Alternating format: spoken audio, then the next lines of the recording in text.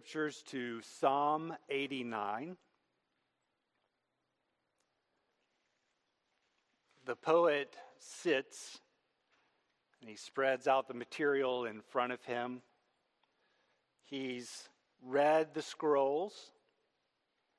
He's taken a moment to consider his own heart. He considers the circumstances that the people that he is getting ready to write a hymn for are facing in their lives at that moment. He doesn't want to simply express a truth. He wants to give voice to the emotions that those people would be feeling and would sense as they considered their own circumstances, as they considered their own hearts. And so he picks up his stylus to write. And now, all these thousands of years later, we come to Psalm 89. The truth is still here.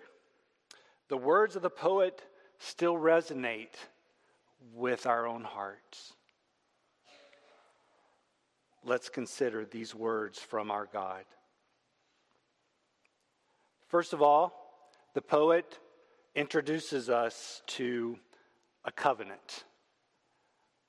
The composer instructs us and introduces us to the theme of his song, and that theme is a faithful covenant God of heaven and a fallible King of the earth.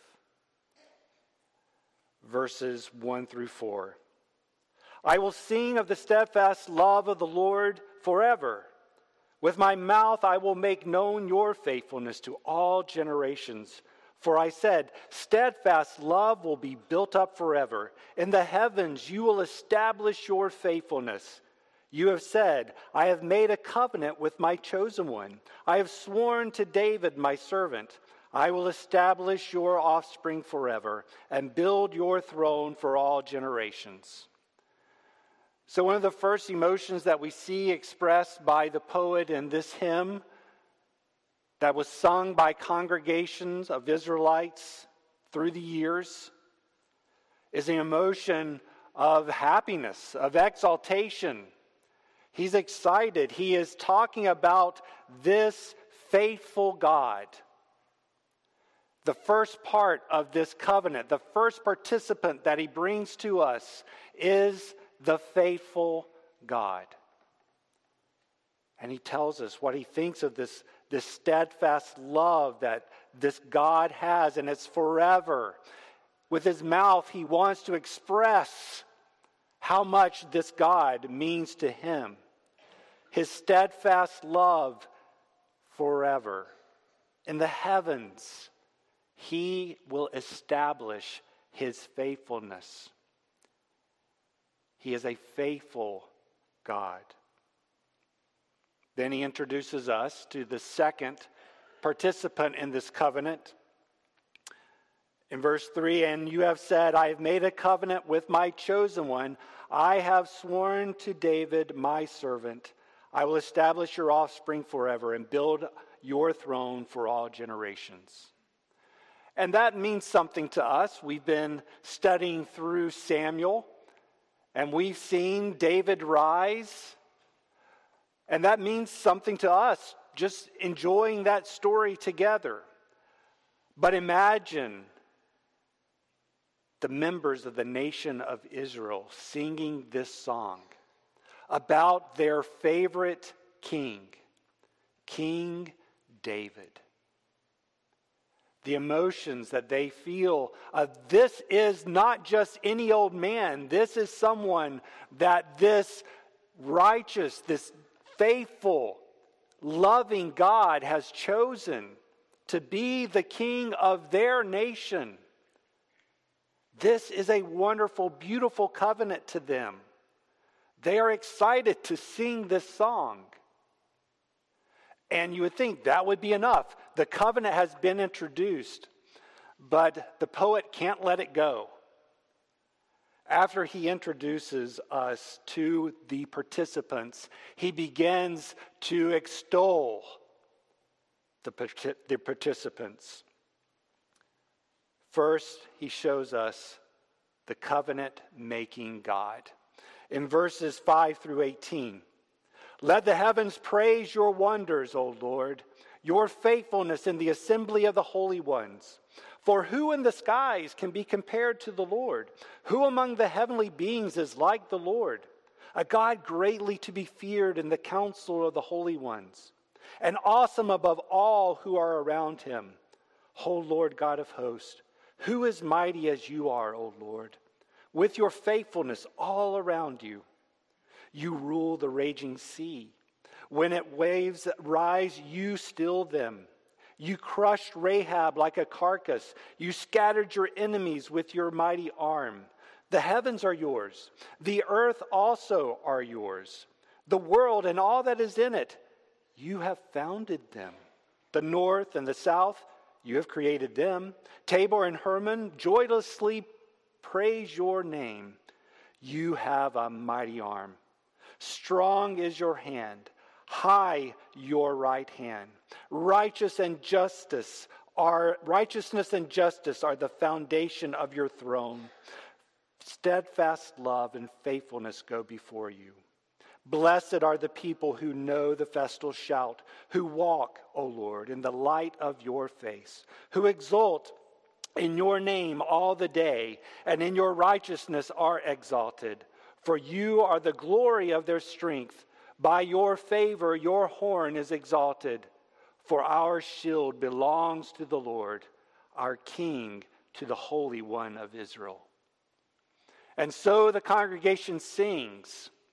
They've been introduced to the covenant, and they've been introduced to the participants of that covenant. And now they come and they see why this covenant is so wonderful. It's because it is made by a wonderful God. Who is this faithful, covenant-making God? The poet paints the picture. We see a God of love and faithfulness, and a God of righteousness and justice. A God to be worshipped. We see that he is unique in the heavens. In verse 5, let the heavens praise your wonders. Who in the skies can be compared to the Lord? Who among the heavenly beings is like the Lord? There is no one who can stand up to our God. The song rises beyond the congregation into the heavens. God is wonderful. The covenant-making God is unique among everything in heaven, whether it's reality or even those gods that have been made up by the nations around them. God is unique among the beings of heaven, real or imagined. There is no one who can make a covenant like our God.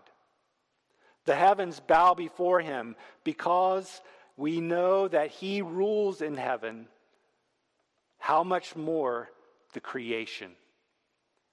We see that the covenant-making God is unique in the heavens, and he is mighty over creation. God is mighty. No matter the storm, no matter the chaos of nature, the deserts, the volcanoes, the hurricanes, all of these things are no match for our God. God rules it all in his greatness. This is the covenant-making God, unique in the heavens, mighty over creation. And all of this is turned in a direction. He is a blessing to his people. Verse 14, righteousness and justice are the foundations of your throne. We've seen the first theme, which is steadfast love and faithfulness. And here we see the second theme of the psalm, and that is righteousness and justice. He is a God of faithfulness and steadfast love, but he is also a God of righteousness and justice. He can be trusted. Because he is this God, his people can take comfort in the truth that this God, this covenant-making God, is both great and he is good. So we see a covenant-making God. He's unique in the heavens. He's mighty over creation. He's a blessing to his people.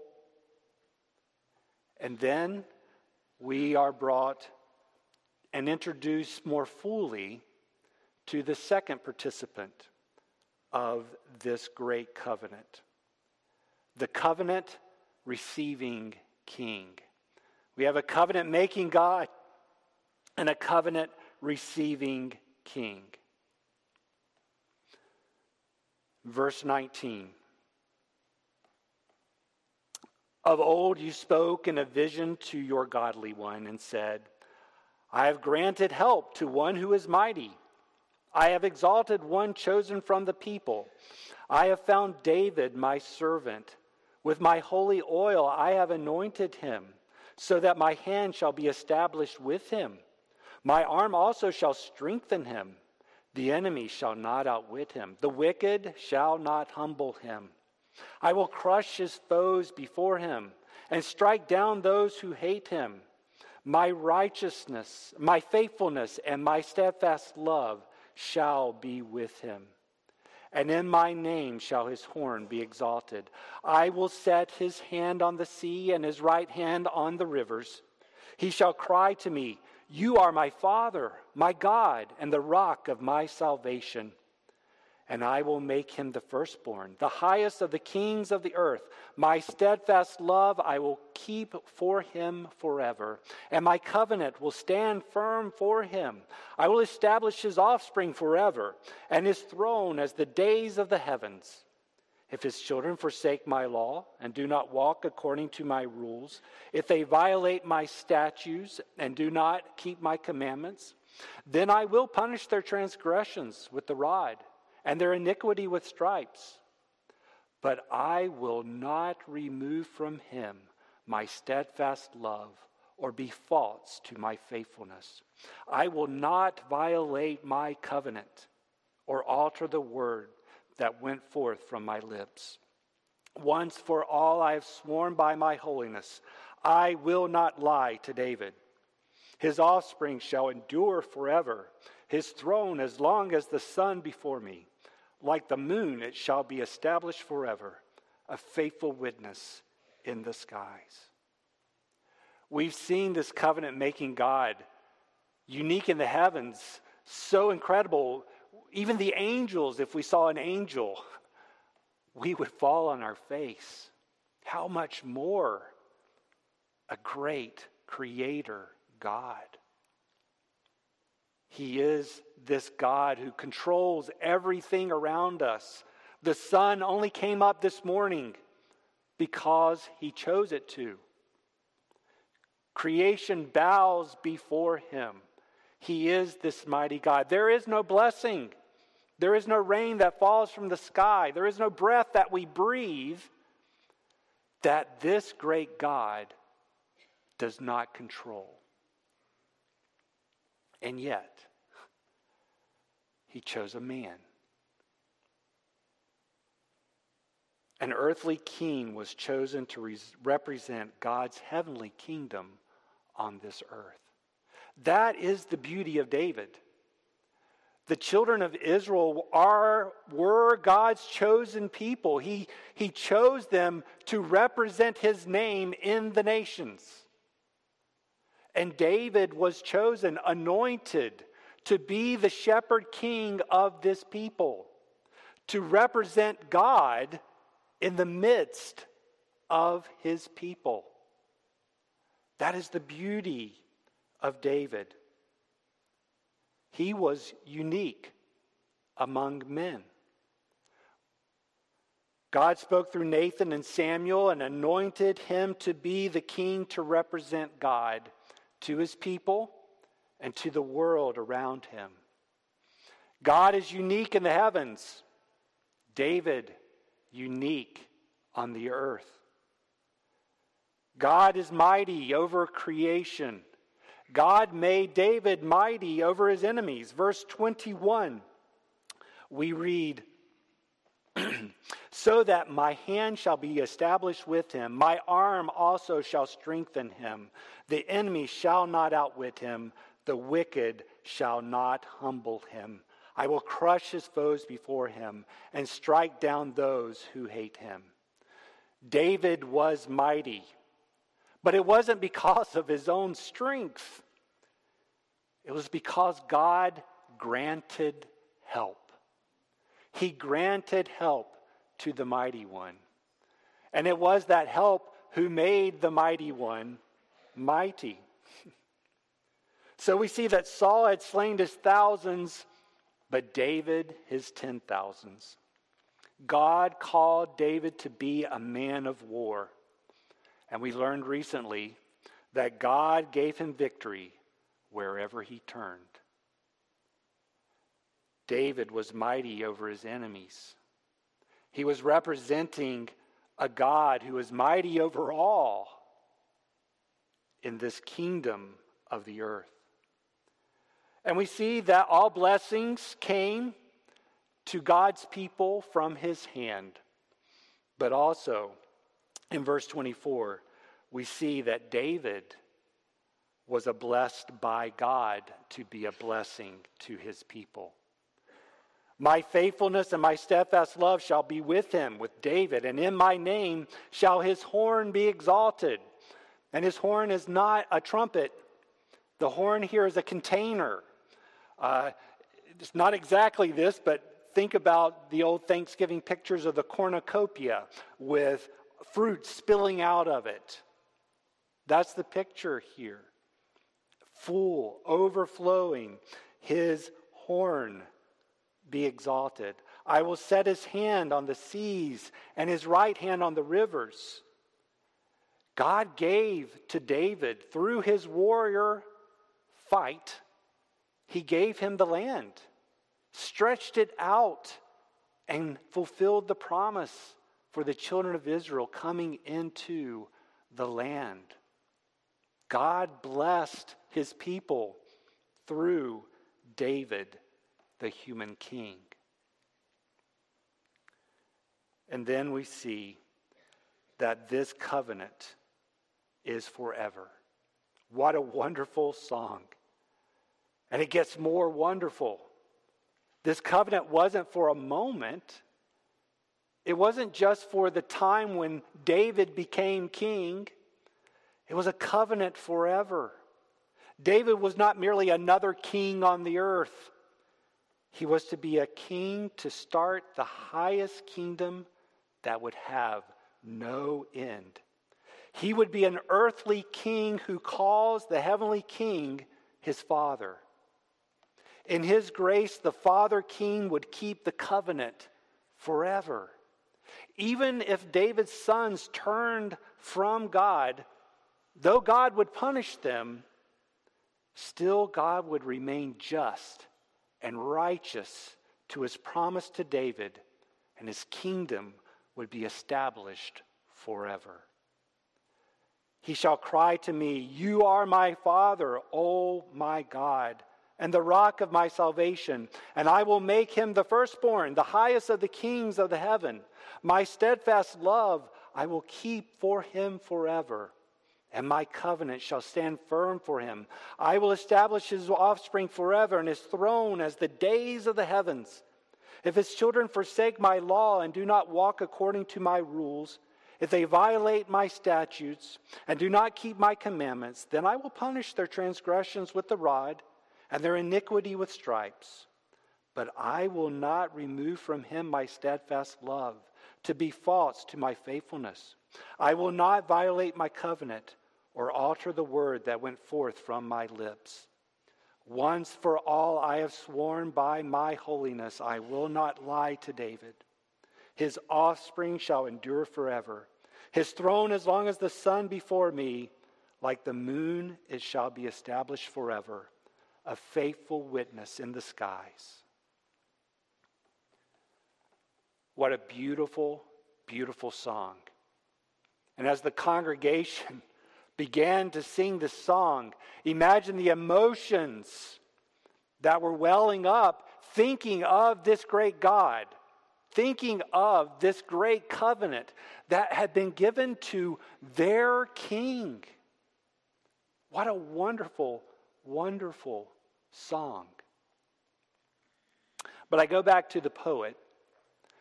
And the poet, as he began to write, this didn't unveil itself to him as he wrote. The poet had read the scrolls. The poet looked around him. He saw what was happening in the world surrounding him. He looked into his own heart.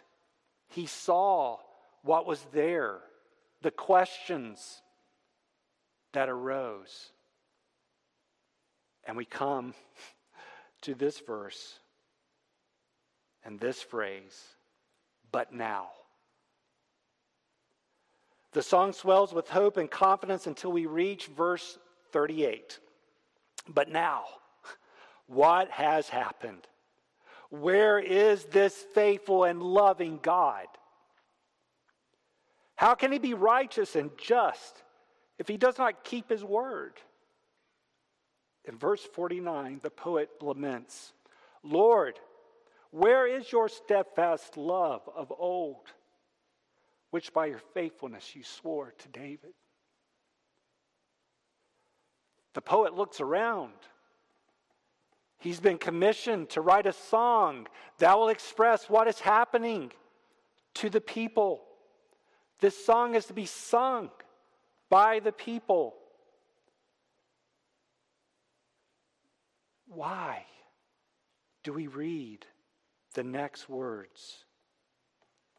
But now you have cast off and rejected. You are full of wrath against your anointed. You have renounced the covenant with your servant. You have defiled his crown in the dust. You have breached all his walls. You have laid his strongholds in ruins. All who pass by plunder him. He has become the scorn of his neighbors. You have exalted the right hand of his foes. You have made all his enemies rejoice. You have also turned back the edge of his sword, and you have not made him stand in battle. You have made his splendor to cease, and cast his throne to the ground. You've cut short the days of his youth. You have covered him with shame. Has the covenant been forsaken? This great God, this wonderful King, this incredible covenant, I don't see it happening around me. I see a people in disarray. I see a people captive. We don't know exactly when this was written. Some believe it perhaps was written during the reign of Rehoboam, when the kingdom was split and the enemies were coming against Rehoboam, the remaining son of David. Others trace it to the exiles, where the kingdom has fallen and they are not even in the land. This song was sung. Whether it was with Rehoboam or later, the song was sung. And the emotions of the heart were the same. Oh, great covenant-keeping God, where are you? That was the song, the lament of the heart. The poet is in conflict. He's entering the dark night of the soul. Is the covenant forsaken? Why does he think that perhaps the covenant is forsaken? It's because of the present failure that he sees. Verses 38 through 45, we see that happening. It doesn't merely say that the circumstances have gotten out of God's control here. It's saying the poet paints a dark, active God who purposefully has thrown the covenant aside. Instead of grace, we find wrath. Instead of exaltation, we have defilement. The mighty arm has been turned against the anointed, and the enemies prevail. Instead of blessing, we find plunder and scorn. The splendor of the forever throne has ceased. The glorious, eternal kingdom has been cut short. This is what the children, the congregation, saw as they sang. And think about it. Since the time of David, every time this psalm is sung, it is the same. Even the rabbi picking up this psalm and reading it today in the Holy Land is reading it as missiles fall on the land and the kingdom of David. Where is this covenant-keeping God? So he asks a question from the darkness. Out of the darkness, the poet raises the question, how long, O Lord? The song charges God with faith, forgetfulness, and even vanity. I even read in a commentary that there's one particular rabbi who won't read this psalm because he can't imagine that someone would make this charge against Jehovah. There is no steadfast love and faithfulness in this cry. It is the cry of a man entering a hopeless death. How long, O Lord, will you hide yourself forever? How long will your wrath burn like fire? Remember how short my time is. For what vanity you have created all the children of man. What man can live and never see death? Who can deliver his soul from the power of Sheol? The question from darkness. And then it ends with a plea for rescue. But the God at the beginning of the song is not completely lost to the composer. He makes a plea for rescue, calling upon the grace and faithfulness sworn to David. The poet claims the promise in the darkness and calls upon a righteous and just God to hold to his covenant. The covenant kingdom on this earth being mocked is to mock the kingdom of heaven. Lord, where is your steadfast love of old, which by your faithfulness you swore to David? Remember, O Lord, how your servants are mocked, and how I bear in my heart the insults of all the nations, with which your enemies mock, O Lord, with which they mock the footsteps of your anointed. Can you resonate with the congregation? Can you resonate with the poet? Do you lie in bed at night going through your own darkness of the soul? Where are you, covenant-keeping God? This psalm is for you.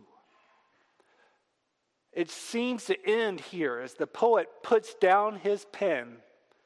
It ends with a cry, a lament. But remember, this is poetry. It didn't just unfold. The poet, before he ever sat down to write, he considered what he was going to say. He considered the scriptures. He considered the scrolls. He looked into his own heart. He considered the circumstances surrounding him, and he penned the words that we read. It is not an accident that the first part of the psalm exists with the second part of the psalm. The answer to the second stanza is the first. In the darkness of your soul, when the world and the circumstances surrounding you are pressing in on you and you ask, where are you, covenant-keeping God? Remember, He has not changed. He is the God of the first stanza.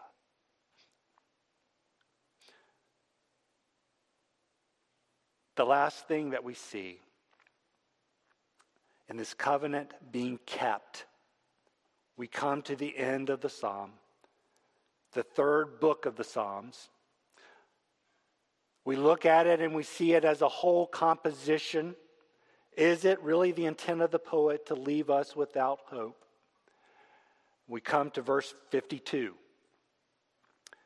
Now, the verse 52 is most likely not a part of the original psalm, but rather a doxology ending the third of 5 collections of the Psalms. The Spirit did not place it here without purpose. I am convinced of that. It turns our focus to the answer to the question from the darkness. It gives the hope for a plea for rescue. It is a doxology of hope. Turn in your Bibles, please, to Luke chapter 24 and verse 25. A doxology of hope. Enter Jesus. Jesus walking with the disciples along the road of Emmaus. He said to them, O foolish ones, and slow of heart to believe all that the prophets have spoken. Was it not necessary that the Christ should suffer these things and enter into his glory? And beginning with Moses and all the prophets, he interpreted to them in all the scriptures the things concerning himself. Now, we don't know exactly what Jesus said, but I can't help but think that Psalm 89 may have been one of the scriptures that he brought to their attention.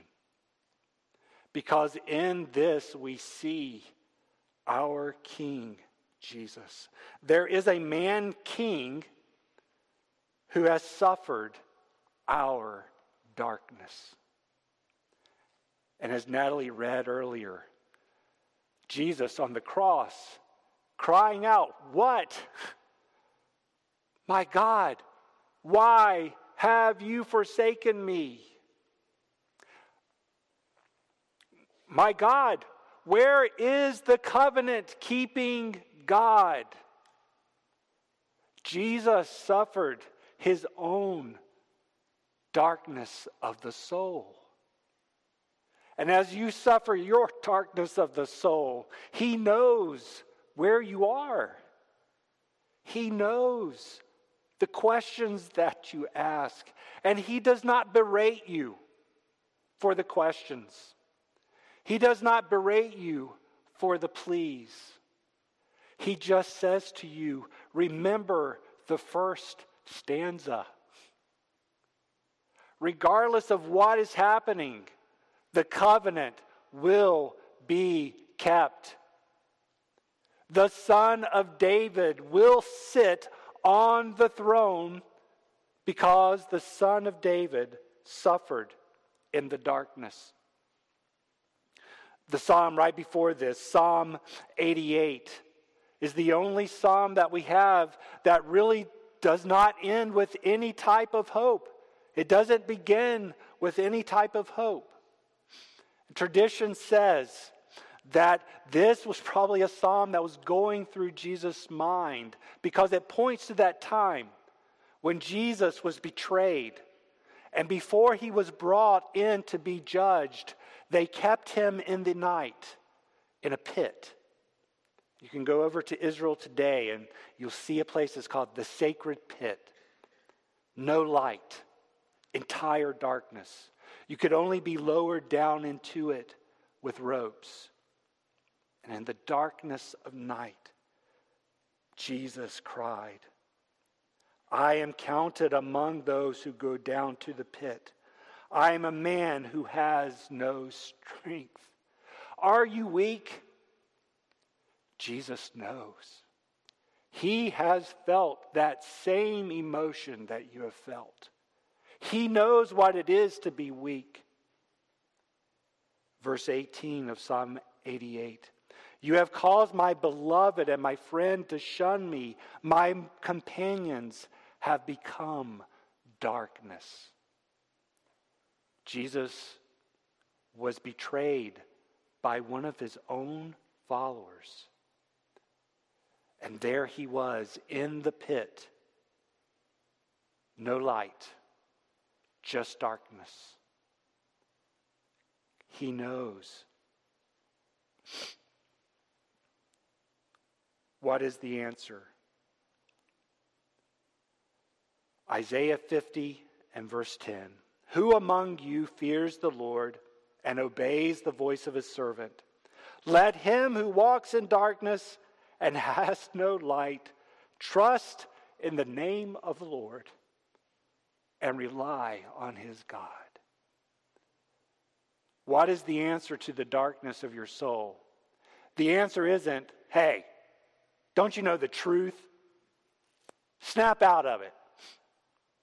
Get over those bad emotions. That's not the answer. The answer is to sing Psalm 89. Call out, question from the darkness. Send out a plea from the darkness. But don't forget the first stanza. Don't forget that Jesus was not left in the pit. Don't forget that while Jesus cried out, my God, why have you forsaken me? It was just for a moment. And it was just for us. Because on the third day, he rose again. The eternal King was exalted. Consider Jesus. Being found in human form, he humbled himself by becoming obedient to the point of death, even the death on a cross. It was dark. The covenant seemed to be forsaken. Where was this covenant-keeping God? Jesus was dead. It was dark. Therefore, God has highly exalted him and bestowed on him the name that is above every name, that at the name of Jesus, every knee should bow. In heaven, remember, in heaven. On earth, remember the creation. And under the earth, the darkness of death. Jesus is the answer.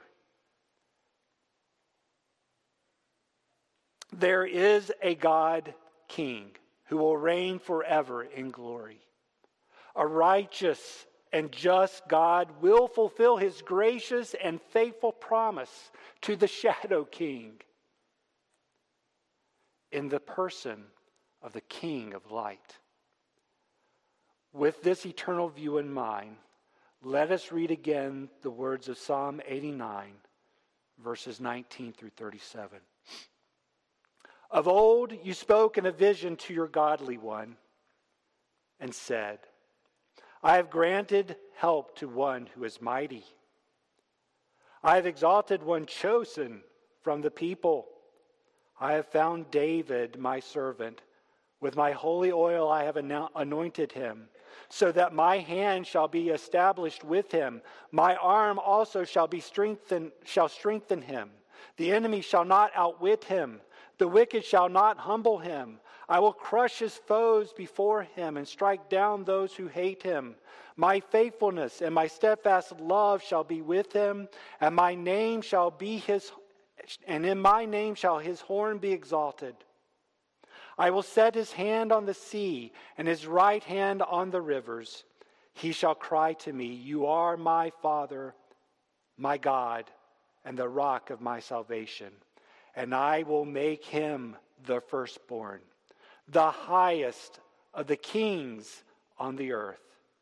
My steadfast love I will keep for him forever, and my covenant will stand firm for him. Jesus is unique in the heavens. Jesus is mighty over creation. Jesus is a blessing to all those he calls to himself. David was but a shadow king. Psalm 89 is only pointing to a greater king, the firstborn, the only begotten, the King of glory. Yet before the covenant could be realized with us, Psalm 89 isn't just for the congregation of Israel. Psalm 89 is for you and for me. Before we could move beyond the shadows into the glorious light, the King of heaven had to be the forsaken king on earth. He had to bear the darkness of our sin to be our forgiving king. Blessed be the Lord forever. Amen and amen.